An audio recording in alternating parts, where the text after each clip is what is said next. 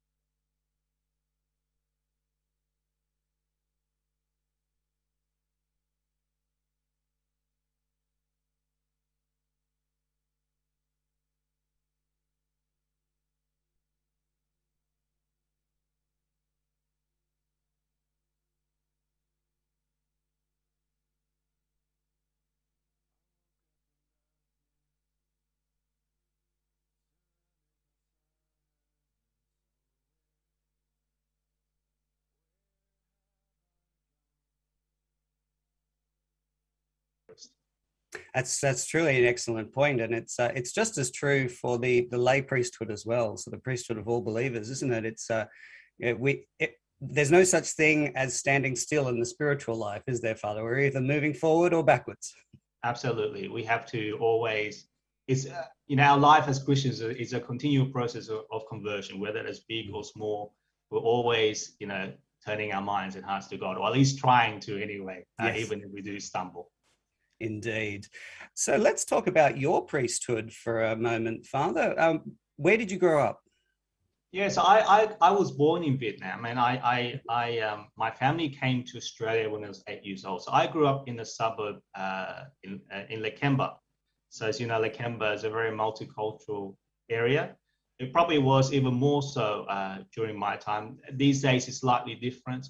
Probably has a more Islamic persuasion these days than what it was, say, 30 years ago, where I grew up in Lakemba.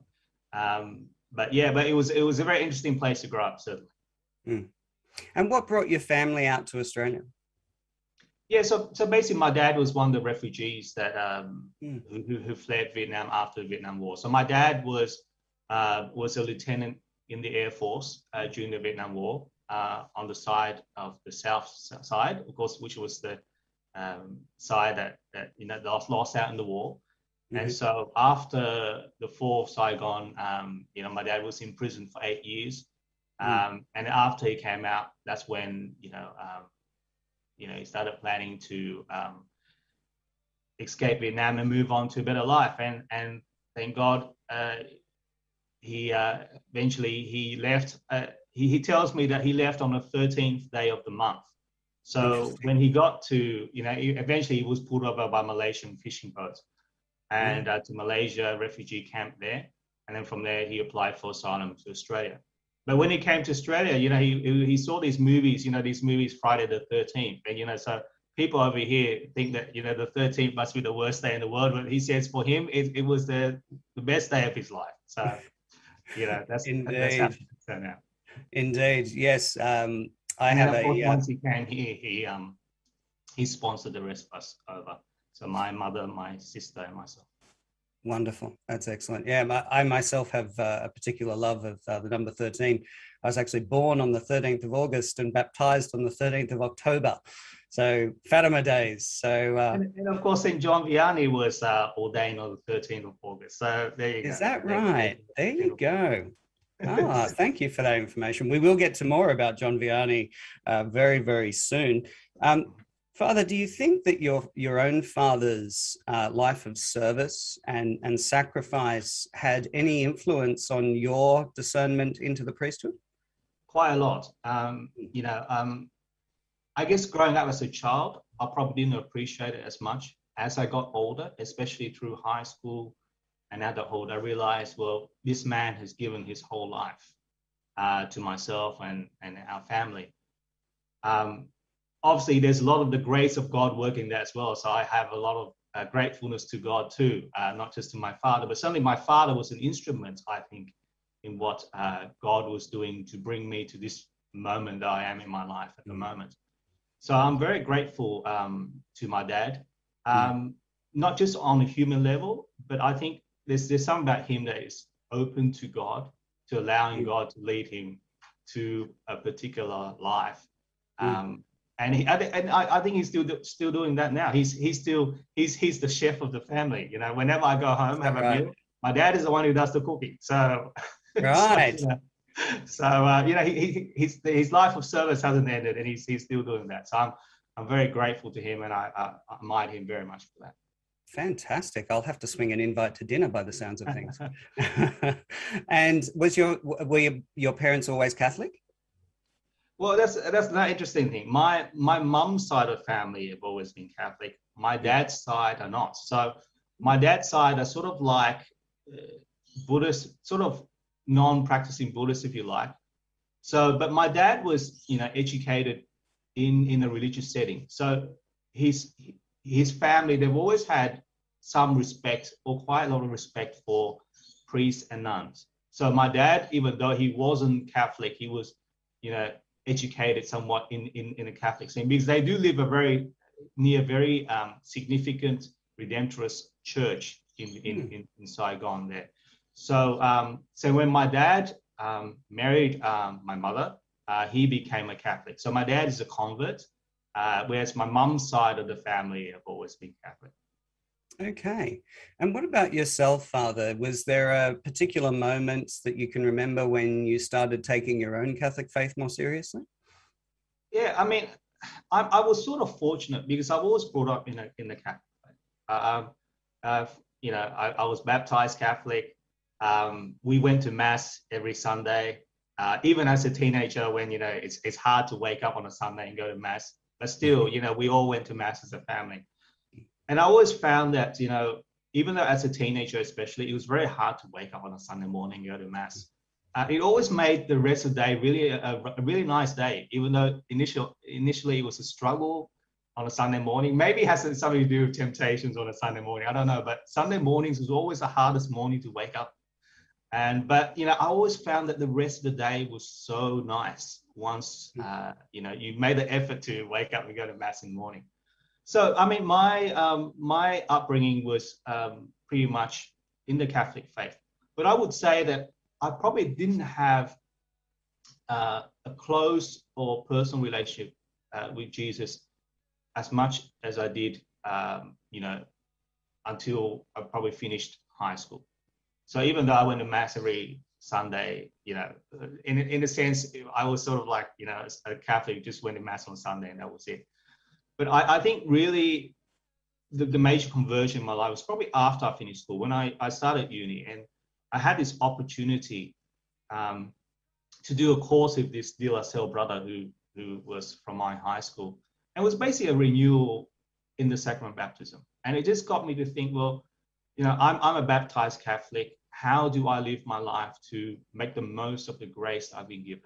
And it was, from doing that course and from that realization that I sort of, I've read the scriptures more. I started reading the Bible, especially the stories about Jesus, the New Testament. And I just got much closer in terms of having a desire to really follow Jesus a lot more closely. So I would say that is one of the major points of conversion in my life, if you can call it conversion. I mean, conversions come in big and small. Obviously, that's not the same as your story, Matthew. You have a much greater conversion story than I do. But basically, yeah, that's pretty. Yes. That was it for me.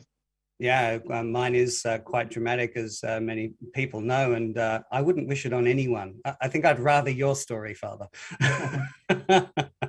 Now, obviously, we are looking at you in a Roman collar, so something must have happened in your faith journey that changed your life in a completely, I imagine, unexpected direction. Yeah, I mean, as it was from that point of actually trying to have a closer relationship with Jesus, where this idea of following him into the priesthood became very real and became a lot louder to me.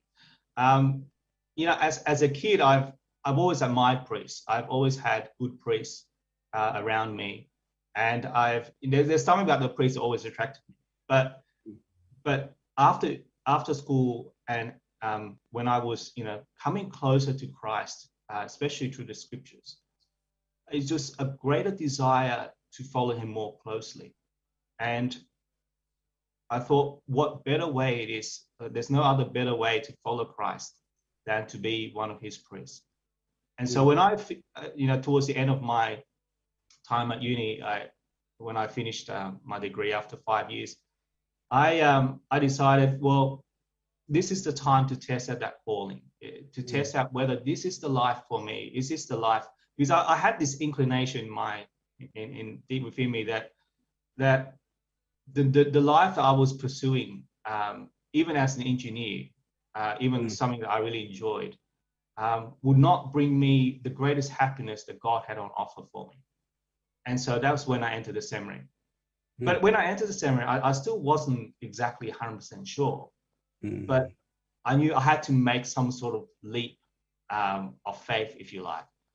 But it was after 1 year of the seminary that I think God really confirmed my vocation for me.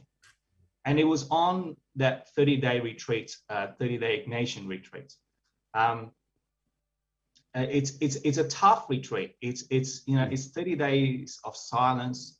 But it was. I look back at it now, and I still think it was probably the best moment of my life, because it was a time in which I experienced the spirit of evil, in the sense that sort of scared me more than anything else that scared me.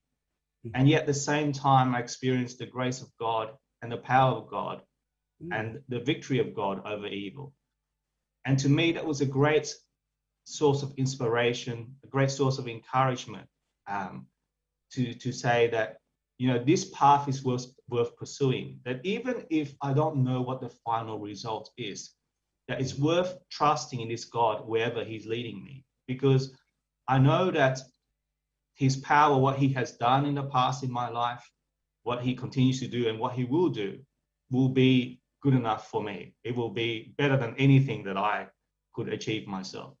And awesome. So to me, that was a great affirmation. And here I am. I'm still here as a priest, and I look back to that moment all the time with great gratitude.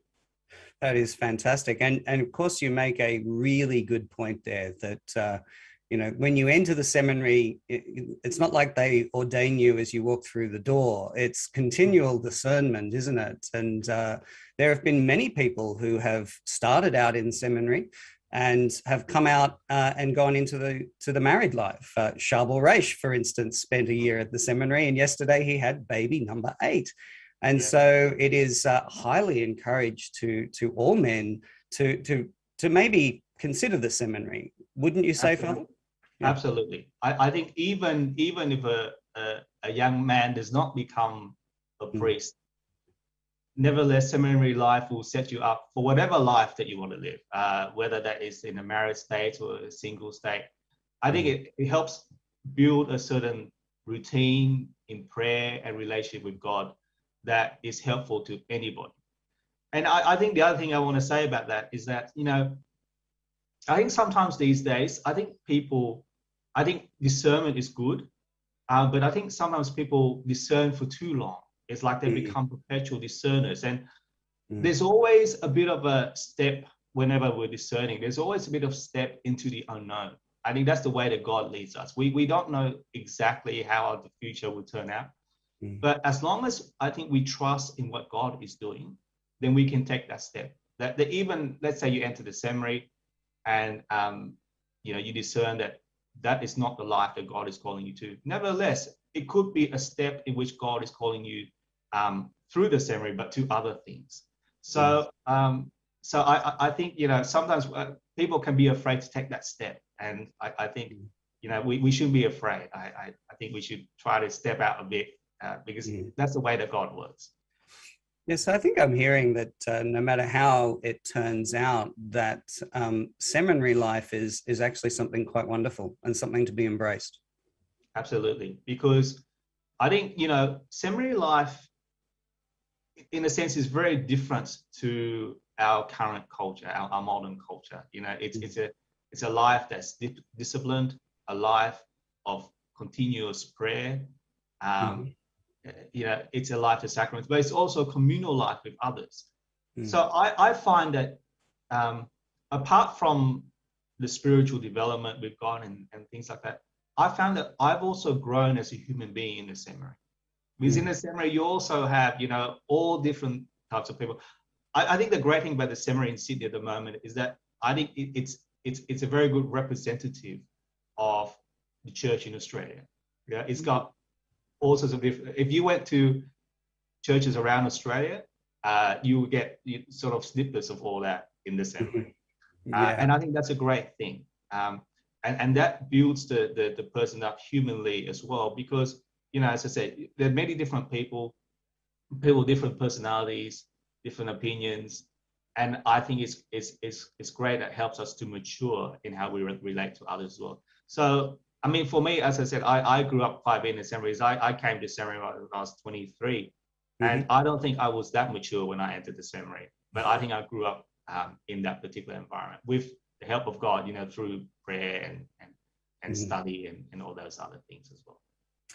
So it sounds like, for the first place, COVID hits and prevents you from going to Rome, which I'm sure is a great disappointment. But it sounds like you've kind of landed on your feet there, Father, by entering back into the seminary life, into this wonderful, ordered, amazing environment. Yeah, it's very interesting because, I mean, people say that you shouldn't love seminary life because you're there to be a priest. You're there to be training to be a priest, not to be a seminarian for eternity. So you shouldn't enjoy seminary life too much. But I've never had a bad experience during my time in seminary in Sydney. So I was always happy to step back into the seminary. Obviously, life is very different as a priest in the seminary compared to as a seminarian. Obviously, as a seminarian, you are under formation in a I guess in a technical sense, and there are certain ways, certain things that you need to do, certain responsibilities. As a priest who's not as a member of staff and it's not a seminarian, there's a greater freedom. So I enjoy the prayer times. I enjoy the meals with the seminarians or with the staff. But I don't have the same responsibilities as the other seminarians in the seminary, for example. So I quite enjoy, in a sense, life as a priest in this way. But obviously, you can't live like this forever. Eventually, I'm going to have to actually do some very serious work in the parish. So people tell me I should enjoy this as long as I can, and fair enough. to have to really work hard like all the other priests in Sydney. The very best of luck to you, Father. We'll keep you in our prayers. So at what point of a seminarian's journey does the ordination to the diaconate occur? So right now, usually the diaconate occurs for a seminarian who's usually in 7th year of the seminary. But obviously that depends on many things, depends on many factors, depends on how the staff see the seminarian, whether the seminarian is suitable. And, you know, in the seminary, there are many ways to look at seminarians. Obviously, we have the 4 pillars for formation, the human formation, the spiritual, the intellectual, and the pastoral. And the seminarians do all these things. So it's not just one thing. You know, the seminary staff will look for all those things, you know, within in the seminarians, and will judge, of course, of course, the bishop has the final say. So the seminary staff will recommend a seminarian to the bishop, and the bishop will make the final decision whether to ordain them. But if all goes well, the seminarians are usually ordained a deacon in their 7th year. And how long after that is it usually until a deacon is ordained a priest? Yeah, so usually, again, depending on the bishop, depends on the archdiocese, but usually about 6 months to a year after they ordained a deacon, then we'll have the priesthood ordination. So tell us now about your own ordination, Father, first to the diaconate and then to the priesthood. Was this something that you were absolutely certain of towards the end, or were there doubts? Could it be likened to the last-minute panic of a man who's about to be married to a woman and cleaved to her for the rest of his existence? Well, I didn't have the last-minute panic, but I remember at both ordinations, Cardinal Pell, who ordained me both a deacon and a priest, he would go around to candidates and ask them, "Now, are you sure you want to do this? You know, just in the sacristy before you go out." And, you know, so I didn't have any major doubts. As I said, the road ahead, I can never see clearly 100% because God always surprises. But I was confident enough in God that whatever God had in store for me, that it would be the best for me. So, so that was the confidence I had. So not in terms of people in our world where they talk about being 100% sure, being risk averse and all those things. Not in that sense, but certainly in the confidence that what God had on offer for me. I was quite fortunate. My diaconate ordination, I was by myself. So I had the option where to have the ordination. And Cardinal Pell was very generous because I suggested that we have the diaconate ordination at my home parish of St. Therese, Lakemba. So he came to Lakemba for my diaconate ordination, and that was in November 2012.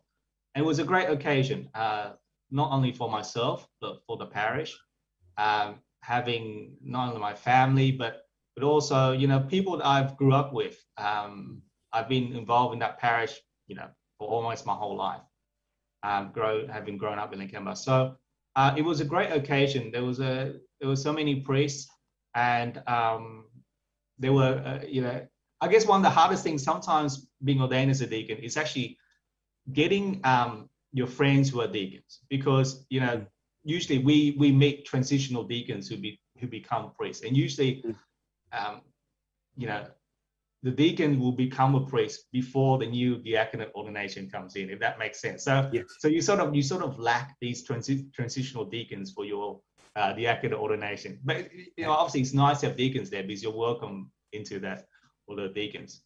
But I was very fortunate. We had a few deacons, including permanent deacons who came. So that was a wonderful occasion.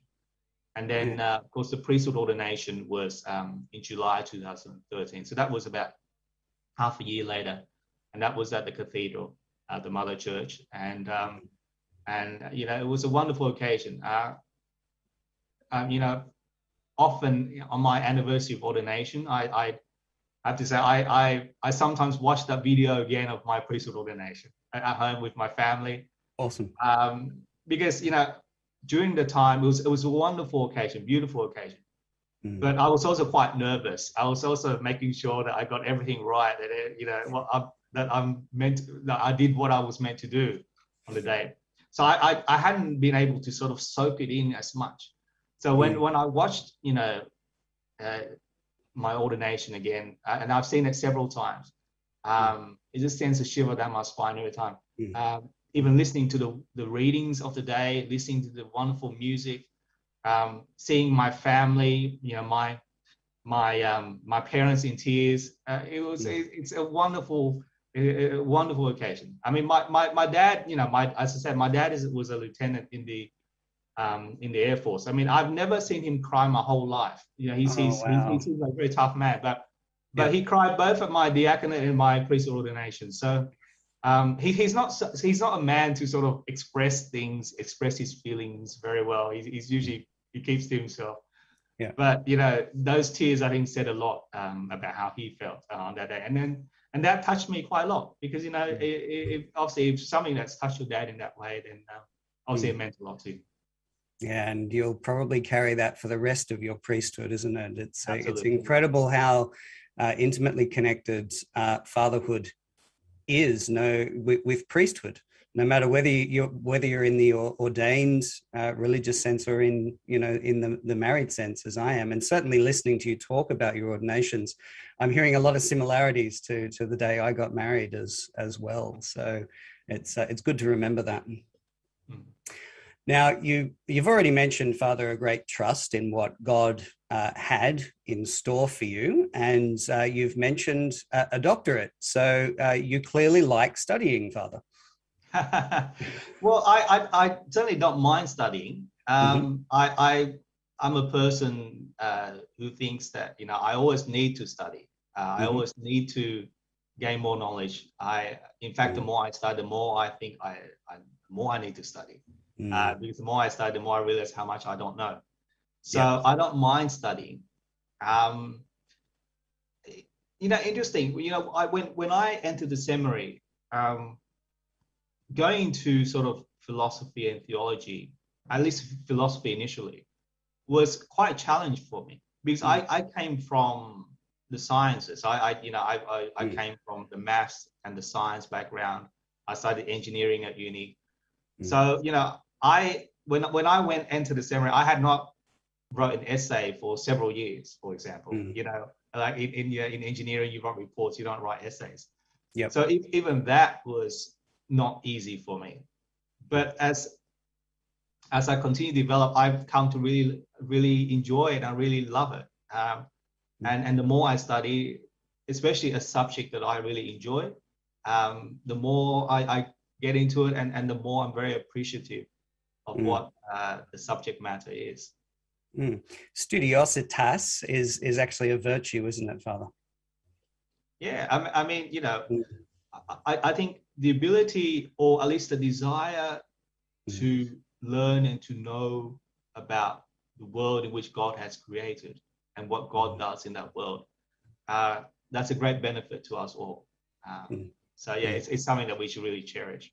That's right. And yeah, we do have almost an obligation to learn more about this God, because the more we know about him, the more we enter into relationship with him. And even those who have never had a sort of a university education can learn more about their Catholic faith through Bible studies and online resources. And that's what Parousia is all about. And so we could pray for that virtue. Lord, give me the virtue to study. Yeah. Now, before we go into the subject of your doctorate, I need to wish you a very happy feast day of St. John Vianney, Father. Thank you. Same to you, and same to your listeners. It's a wonderful feast, a wonderful saint, and it's a day worth celebrating. And a great way great day to end our 9-day novena on, as we do every year.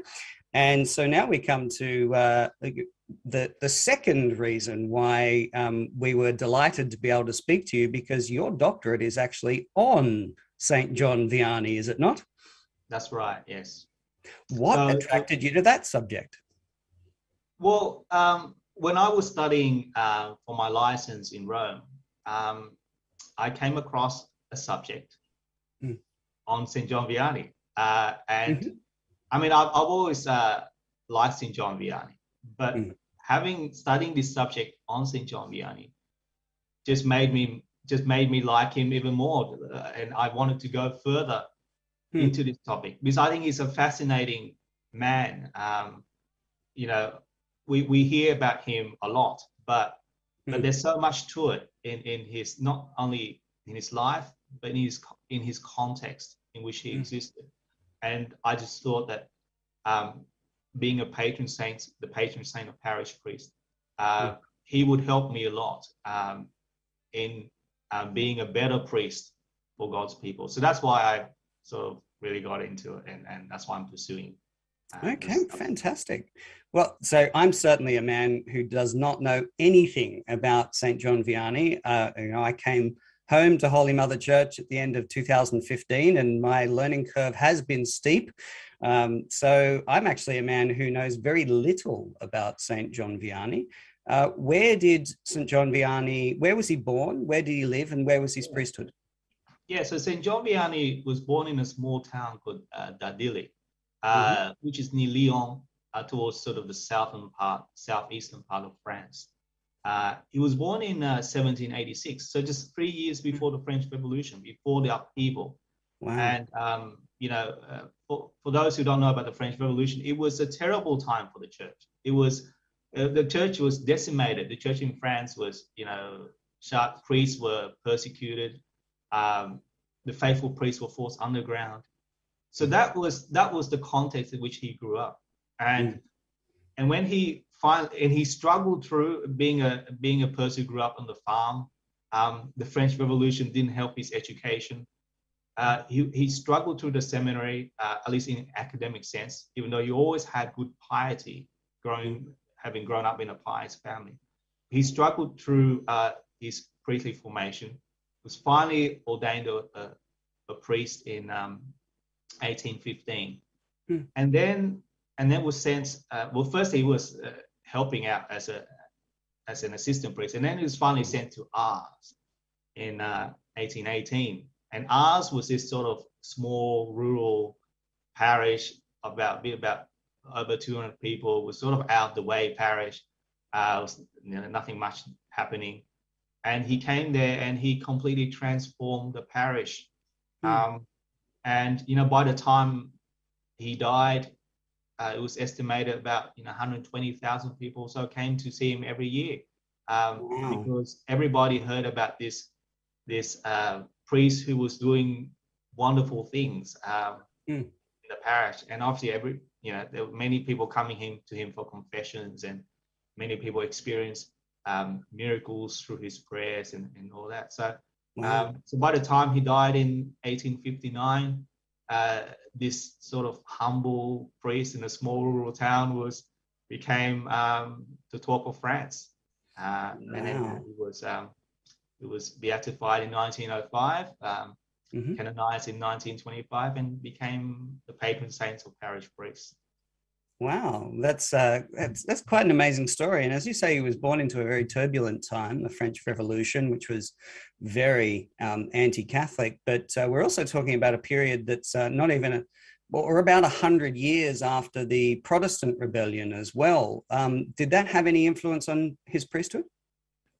Well, it's interesting because the Protestant Reformation brought with it a sort of a very negative, a very pessimistic view of the human person, if you like. That the Mm-hmm. human person could not, could not cooperate with grace even. That it was all about grace, and that sort of affected this particular movement in the church in France called Jansenism. And Jansenism was sort of like the Catholic almost equivalent of Calvinism in the way that it emphasized grace over human will. That God's grace could overpower the human will, and that pretty much the human person had no say whatsoever in responding to God's grace. So obviously you can see then that that led to the doctrine of predestination. So people were predestined to either be saved or be damned. But that also had a very negative impact on sort of that group, on the way that they look at the human person, you know, on the human body, on what the human person could understand by human reason. And so there was this negative outlook as well in the church in France at that time. So by the time St. John Vianney came along, Jansenism has sort of died out a bit, but still there was that influence. So he encountered that certainly in his parish at Ars, as well as in nearby parishes around Ars. That you know, like so, you know, and the other thing about Jansenists is that they were, you know, they had a very high view of the sacraments, which was great. But the problem with that is that, you know, it came to the point where they were not even receiving the sacraments, not receiving the Eucharist, for example. So you could say that St. John Vianney exists at a very interesting time, because on the one hand, he had this influence of Jansenism that was very pessimistic, very negative on a human person. And on the other hand, he had the effects of the French Revolution, which was this overly optimistic view of the human person, that we can just do whatever we want without need for God. So you know, he was sort of stuck between these two ideologies, if you like, of the time. Yeah. So you've mentioned that, you know, predestination is, you know, one of these, and double predestination is one of these doctrines that's come out of Calvinism. One of the ones that always struck me was the Calvinistic idea that humans are totally depraved. We can do nothing for ourselves. There's no good in us. So I always joke that it was once I fully understood Calvinism that I ran screaming home to the arms of Holy Mother Church, because it has massive implications for someone like myself who struggles with the disease of alcoholism. If I have no free will and I'm totally depraved, what am I fighting for? You know, why am I resisting this terrible urge to drink on a daily basis? Is this not simply how God has designed me? And as you say, this seems to have had this kind of influence on Jansenism, where God seems to be this big bully in the sky who's just waiting for us to mess up so he can punish us. And that terrible idea of, you know, only the holy could receive the sacraments. And so, as you say, you know, we've got the Eucharist, which is, it's the medicine in a certain sense, isn't it, from the divine physician. And it has healing powers, healing for the body and the soul. And so this is, you know, the idea of not receiving the Eucharist is very detrimental to the human person, wouldn't you say? Absolutely. I mean, the Eucharist is the source and summit of our life. Obviously, there has to be a balance in everything that we do, even this, you know, in this spiritual realm.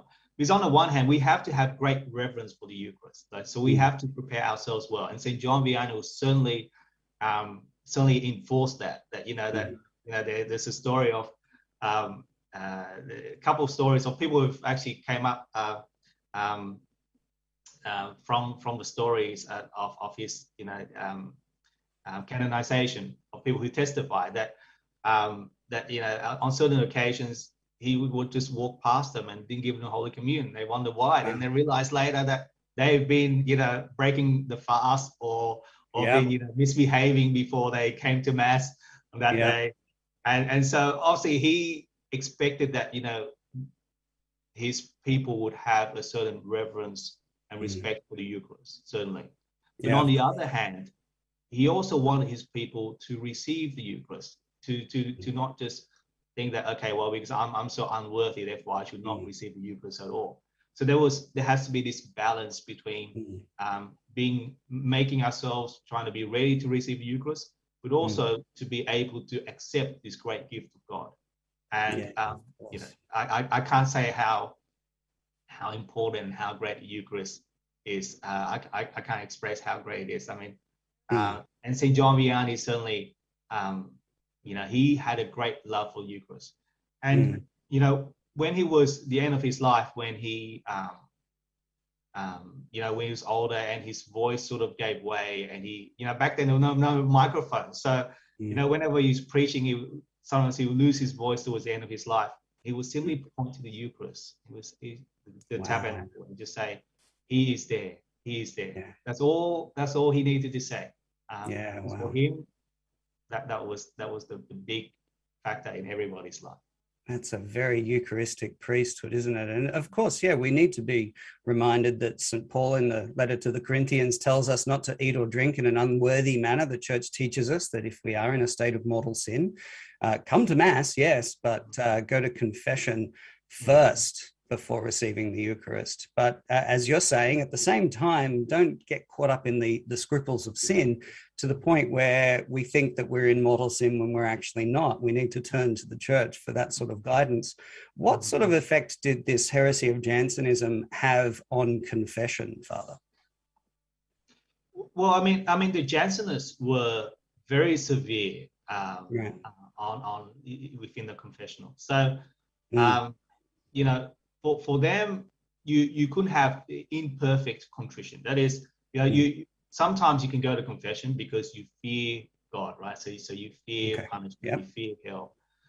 The Jansenists expected that you can only receive absolution when you come there with the right intention, which is out of love for God. Interesting. So the Jansenists were very strict when it came to confession. And for them, the Eucharistic fast was, in a sense, can be a part of the result of confession. So in a sense that they would actually even advise people to stay away from Eucharist as a way of sort of retribution, if you like, for the sin, as been deprived of the Eucharist for a moment of time. So it was very severe in that sense, very strict, very, you know, you could say it's very disciplined, but it was sort of over the top. And of course, you know, St. John Vianney responded to that very well, because I mean, he was sure. I mean, whenever someone, you know, St. John Vianney had foresight in the confessional. So whenever someone didn't say or didn't tell their sins, he would weep, and he would say, you know, I'm weeping because you're not weeping for your sins. So I'm weeping for you. Wow. That's amazing grace there. The thing St. John Vianney was that, you know, he took a lot of penances on himself. So as opposed to Jansenists, who sort of forced the penance onto the penitents, he was actually quite lenient in the confessional, to the sense. Really? The sense that he took penances on himself. That's why he spent a lot of time, mortification, all that, taking, you know, penance on himself. And people who've been to confession to St. John Vianney, even those who haven't been to confession for years and years, and they come out and they say that, you know, he was so merciful to them that they've just completely changed once they left the confessional. That the experience with him in the confessional was, you know, a great moment of conversion for them. So, I mean, John Vianney spent, I mean, at times, I think up to something like 16 hours in the confessional all day. So, you know, his ministry, you could say, revolved around forgiving sins so that people can come closer to God, and obviously, and to receive the Eucharist and be nourished by the Eucharist. Because that's really the job of a priest, isn't it? To reconcile man to God. And it sounds very much like St. John Vianney lived that out almost to perfection, would you say? Absolutely. Absolutely. Yeah. You know, as a priest, I think there's probably nothing greater than to see the grace of God at work in a person who has sort of left their old life behind and become a new person. I think for priests, there's great satisfaction in that. I experienced that a few times when I was chaplain at St. Vincent's Hospital.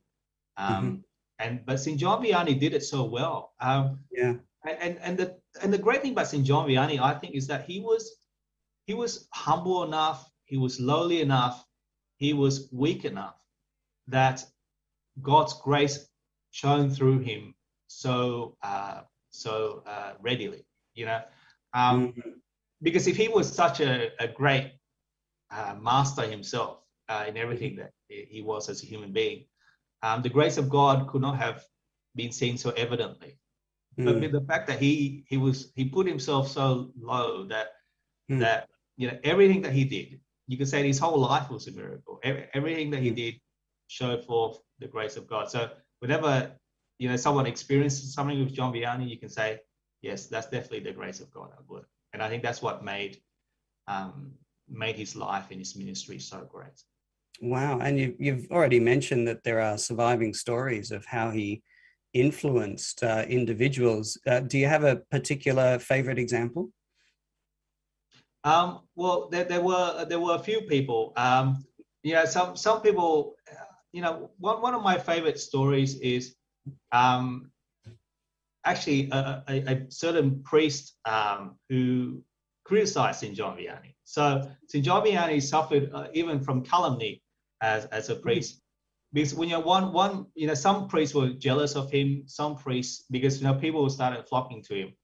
And one priest wrote a letter to him and said something like, Monsieur le Curé, if I had a low level of theology as you, I would not be in the confessional, that sort of thing. And it was quite insulting. I imagine if I receive a letter from a priest, I would not be very happy. But John Vianney's response was totally unexpected. John Vianney said, my friend, how much love I have for you, that you understood me so well, that you understood how incapable I am, so that if you can work and help me to retire from this work that I'm doing that I'm so incapable of, I'll be very grateful to you, and I can go to a life of solitude and weep for my sins. And it's interesting that responses like that to other priests change them. That instead of being angry at them, he virtually agreed with them that, you're absolutely right to criticize me because I'm nothing of a person anyway. Wow. But he converted so many hearts. Like the same thing in the seminary when he was, in his formation, he studied with other young men who were, in a sense, brighter academically than he was. And they will often laugh at him, but in the end they were moved by his piety, by his humility, his dedication to God. And it's those instances that's so amazing, because how does a person react like that without the grace of God? And to me, those instances, I'm so amazed by them, because as I said, it's not something that I would probably be able to do myself if I was in that situation. But it was because of those responses that really moved others. And this priest who criticized him, in the end was, actually came up, apologized to him. Wow. Because of his responses. So, That's loving the enemy right there, isn't it? That's right. Right. So, you've talked about temporal enemies. We know that many of our saints who have experienced lives of holiness and piety have experienced great difficulties from our number one spiritual enemy. Did St. John Vianney experience any sort of great attacks from the enemy? He had so many attacks from demons and from the devil that you wouldn't it's probably you can't count how many times he's been attacked. And it's interesting that early on, so while he was sleeping, the devil would come bang on his door, bang the stairs. He would hear sounds like rats, crawling around his room. Wow. And initially it scared him. Initially, John Vianney was quite scared of this, because it was something new to him. But eventually he sort of got used to it, in a sense. But at the same time, people didn't believe him, because, he told others that, he experienced it. They thought, you're just, sort of mortifying too much. It's sort of affecting your mental state or whatever, Right. And so there's a story of this one time when he was going on missions with a few other priests, and and they were telling him, look, John Vianney, you're probably not eating enough, you're having probably hallucinations. So Yeah, it's probably not. You're probably not experiencing what you think you're experiencing.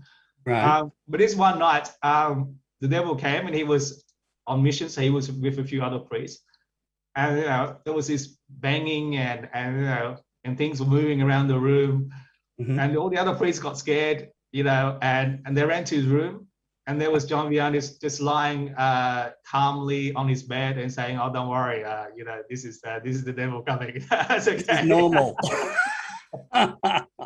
So Wow. but the thing about John Vianney, and it was on that particular occasion that early in the morning, in the early hours of the morning, there was a knock on the door, and there was this soldier who had walked all night, several hours, to come for confession.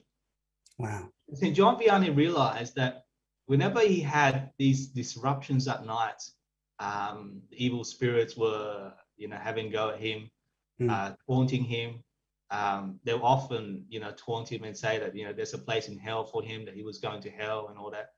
He said that whenever he experienced those things, he came to realize that something good was going to happen the next day. That someone would come to him in a confession who haven't been to confession for decades and decades, and there'll be a major conversion. So he came to realize that, hang on, this was a disruptive plan on the part of the enemy. And so I think he came not happy, but he was ready, and he saw as a great opportunity that when the devil came, he knew that it was something good. The devil was trying to stop him from doing something that was going to be very good. So he just got used to it. And the biographers say that by the end of his life, the devil gave up. Wow. So he wasn't bothered at the end of his life anymore. Basically, but through most of his life, there were attacks from the devil on many occasions. Wow, this is just amazing stuff. So he's clearly a holy man. He's a pious man. I forget which of our saints said it, but I think someone once said, "Lord, save us from dour saints." Was Saint John Vianney a good-humored man, or was he more of the serious type of saint? I think St. John Vianney was a very witty man as well. So I guess he would probably be more. You think of him as obviously he didn't like dancing, so he's not your outgoing sort of your outgoing not the sort center of the party, right?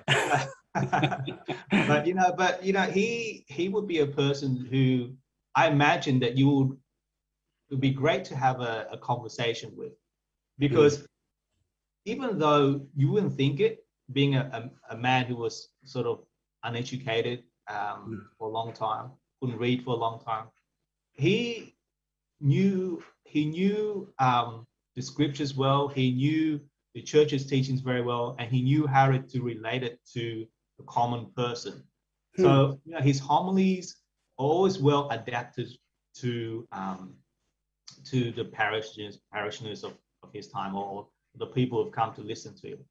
So I imagine that if you had a conversation with him, he would be able to present things to you in a way that would really hit home.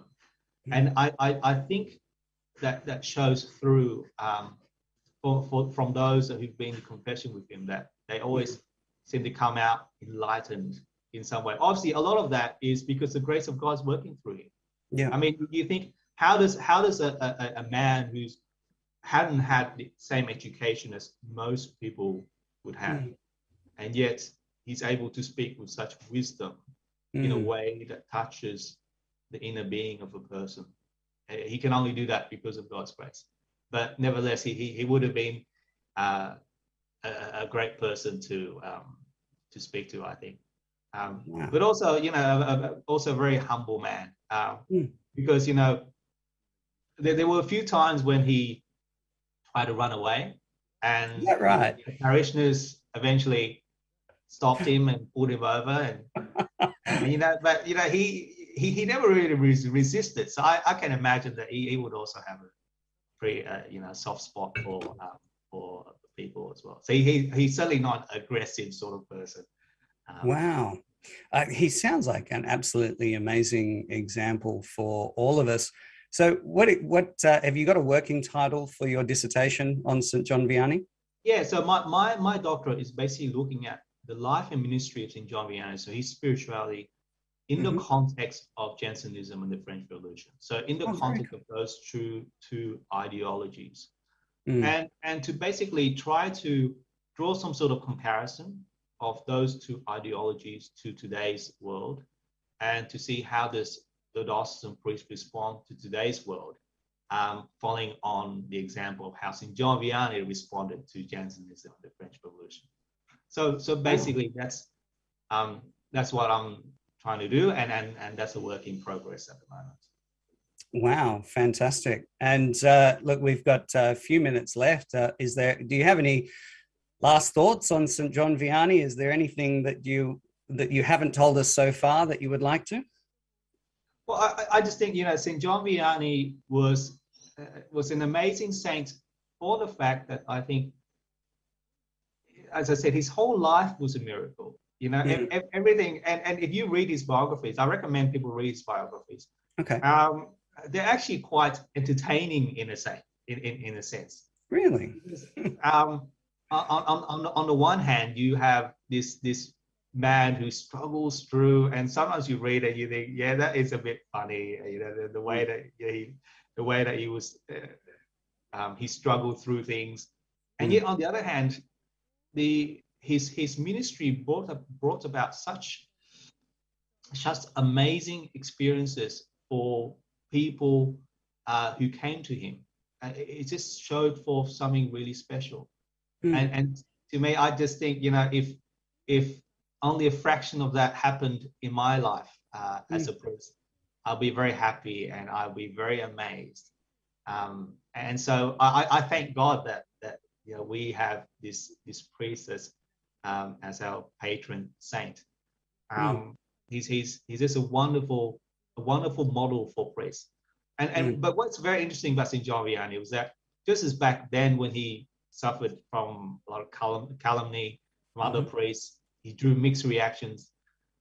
He still continues to draw mixed reactions. So when Pope John Paul II visited France, apparently there were even some priests who said, don't sort of hold St. John Vianney up too high, Right.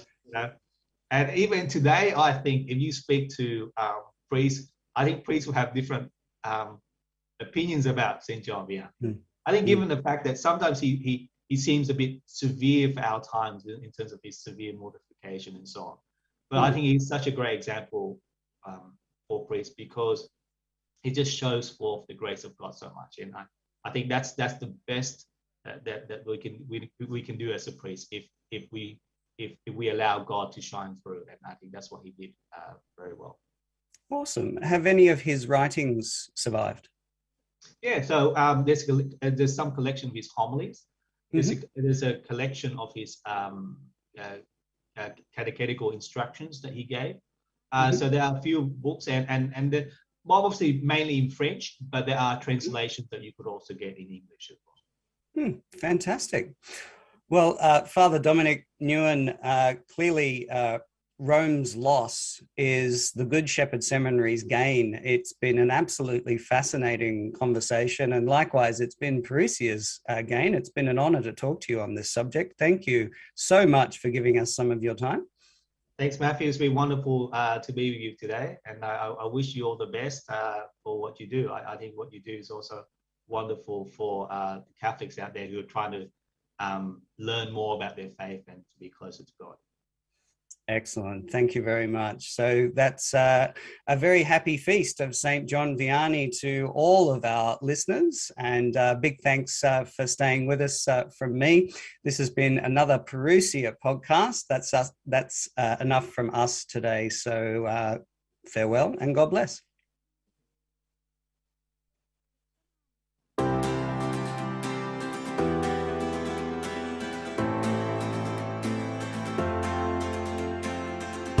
Welcome to the Parousia podcast, inviting expert guest speakers each week to discuss their own faith journey, as well as a different aspect of the Catholic faith, every Wednesday morning at 8 a.m, live on The Voice of Charity.